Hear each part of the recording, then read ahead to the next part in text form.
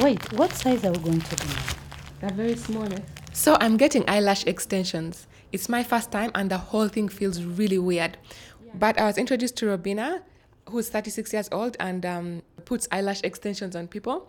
So you're lying on her lap facing upwards and she taps your eyelids down and it felt like she was sewing into my eyelashes. But what I loved about it is that she starts to tell stories because I can't talk, but I can't move. Yes, I saw black, I saw green, I saw yellow, I saw orange, I saw small ones. I even saw the big one. The first time I saw it, it was swallowing a dog. This is Lulu and you're listening to Real Talk 256. So for our 34 fans out there who've been listening, we changed it from Real Talk to Real Talk 256, the postcode of Uganda. We hope you enjoy this. You know, there's this movie, Baby's Day Out. So when I watched Baby's Day Out, I remember that day I was lost in the game park. So you watched it after? After. We never had TV for us. Yeah, so tell me about what happened. So with the day I was lost in the game park, I think I was 9. I was lost the whole day in there. Were you staying close to the game park? Yes, Queen Elizabeth. You know, a lot of people spend so much money to visit game parks. But before coming to that city, Robina grew up right next to Queen Elizabeth National Park. And the wildlife was just her backyard. Could see all the animals, hippopotamuses, I'm talking about, rhinos, giraffes, zebra, impalas. I even saw a leopard, I remember. Surrounded by the most spectacular landscape and wild animals, Robina felt one with nature from an early age. Me, I'm this person who usually made sure that I wake up every morning to look at the sun when it's getting out. That was something that I used to do every morning. I loved it ever since I was still a child. I remember a group of kids came to our place. So they came to our place and asked us to go with them to get firewood. That very day, my brother convinced me and we went. The good thing, we had those small gum boots for kids. Those small boots. So as we went, I told my brother, but we're going just near here. He said yes. But the parents didn't know that we were going.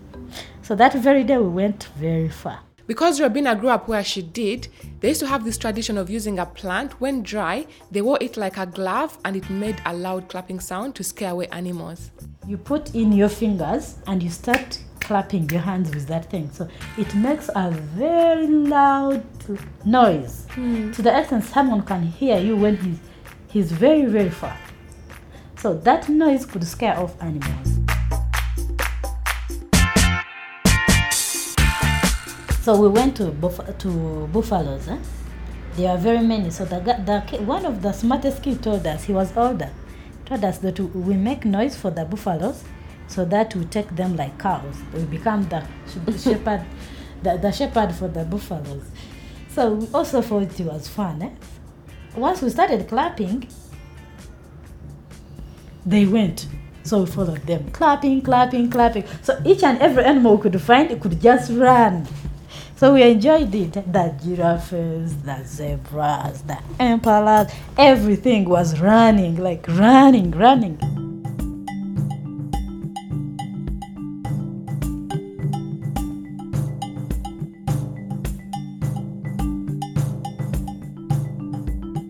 It was fun at that time. It was really fun. But you know, when you're close to people, you hear people saying, you know, it's very good to find buffaloes when there are many, like thousands, but it's very bad to find one buffalo. So you could hear them saying that. It's very bad. If you ever find one buffalo, you know you're dead. You have to hide the way you can. So in the process, as we are going, then one buffalo started, you know, when it became angry somehow, could see it going, then coming back, going, you know, every buffalo, they are moving ahead, and other animals, you see one is stepping aside. Then I told my brother, you remember what Daddy said there? He said, if you find one buffalo, you are in trouble. Let's go back. He refused.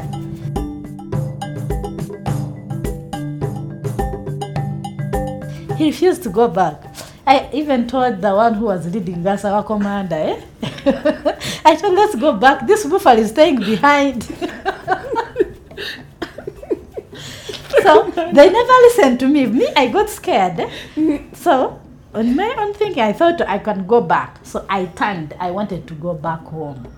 Imagine when you're going this side, you're going this side, you're going that side. So for me, in my thing, I know if I turn back and go, I'll go straight home. That's how I got lost. After how long did you realize that you were lost? I realized after like an hour, moving without reaching where I'm going. So I turned back, I moved. I couldn't see the game. You know, there is a game where those game rangers stay. It's built. I couldn't see those buildings. I was like, I'm not seeing the buildings. Where should I go? So you go this side, you find yourself in the water because the path is divided with the water. You go that side, that's how I saw most of the animals. I cried. Then after crying, then you could feel inside you, so you're making noise. Animals will come and find you here.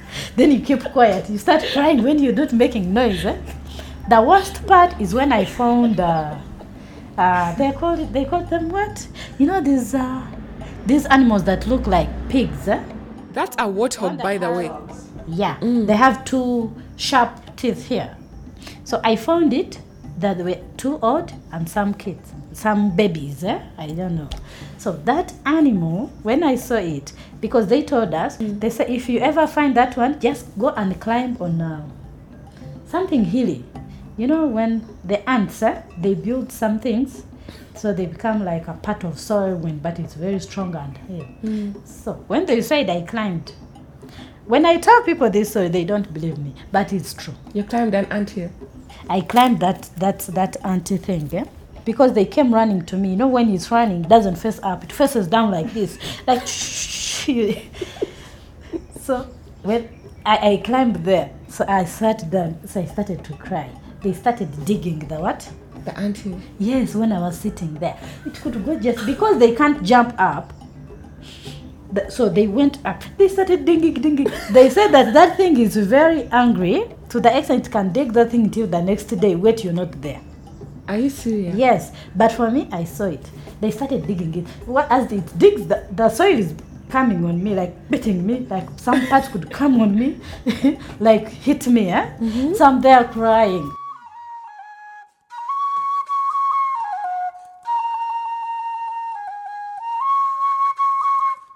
But in that process, I enjoyed the nature. You could first sit and cry. As you're crying, you're looking at maybe at the nature. I saw the plants. I saw how they behaved. I saw everything.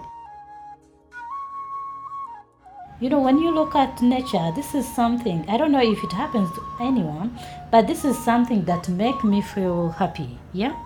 Slowly by slowly, you start to feel happy and you end up finding yourself smiling to the nature. You're alone and you're smiling. But I never forget that day when I met those animals, with the one that dug the anthill.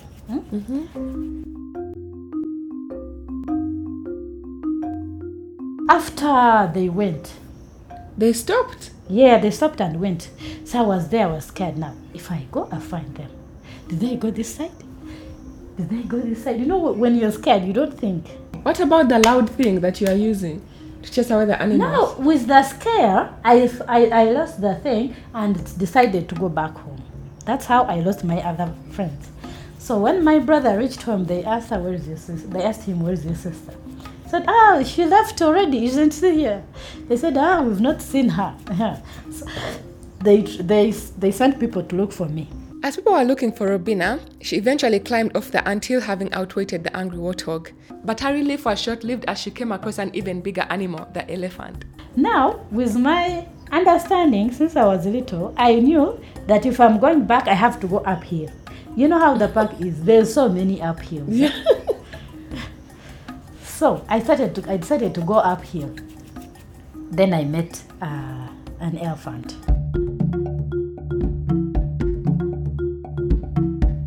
It was in front of me, but here it was behind the big, something like a forest. But I was behind it, the way you can be behind the bush. I was there watching. I was like, now if I run, it will hear me. If I stay here, you know that, what is that thing it uses to carry stuff. That chunk. Yeah, that trunk. So whenever it could be like this, so I felt like the next time to do like this is taking me, because it picks a huge range of grass. Then it broke that tree. When I was there, I was like, oh my God, it's going to hit me with that tree. So I couldn't run. I was there, quiet, like crying. You know, you had cried, the tears are already out. You're like, you have cried the whole day. Then also the elephant, I watched it very clearly. It's like I was under it, because you know you're little, you're sitting in the bush, thinking that you're hiding, But I could imagine it turning like this and taking me with its what? The trunk. Yeah. Then after they went. What was even more frustrating is that Robina could hear the sound of that plant that people used to clap because they were looking for, but she wasn't sure what direction it was coming from.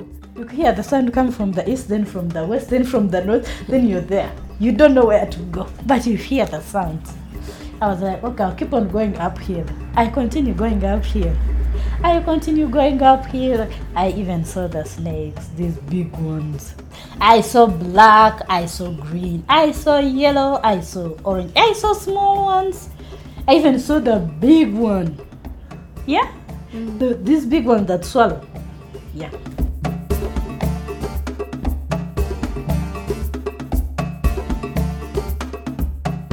Finally, I saw the houses I was looking for. The one that it's like a game launch where people sleep when they come to the park. So I went there. Imagine when I saw it, I burst into a very big sound. I started crying. You know, I felt angry. I felt safe. I felt like, oh my God, I was almost there. Now I went there. I walked the whole day. I didn't eat lunch. I've been in the park. Imagine I didn't. I suffered. By the time I reached the park, they were like, everyone is looking for you. Where have you been? I was crying. Now that's when I got scared that my mom's going to beat me. Was that more scary than being in the park? No, my mom's beating was more scary than being in the park, because me, I've always feared someone to beat me. Yet my mom was busy beating me every day, yet I hadn't done a lot of things. She was beating me because why did others do this when I was there? As a firstborn, this always happened to Robina. She was constantly getting punished for what her siblings did. And even if she made the smart decision to return home and might have got lost, she was worried that she'd get punished for them having left in the first place. The warden went with me. I told him, my mom is going to kill me, help me and come with me at home.